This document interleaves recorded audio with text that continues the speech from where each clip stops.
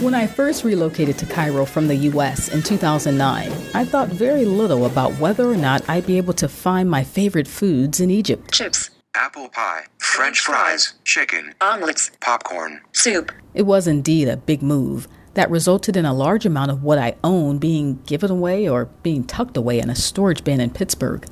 And then there are the items that actually made the trip. Clothes, shoes, books, craft items, printer. When my shipment finally arrived in Cairo about 3 weeks following my arrival, I took my time unpacking everything.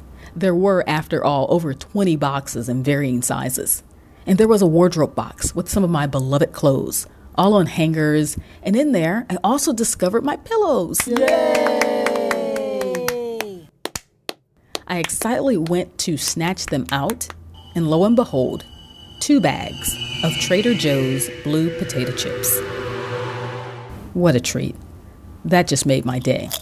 Well, those chips didn't last very long, but my craving for chips returned. And luckily for me, I was able to uncover Egypt's snack world. Egyptians call chips chipsies.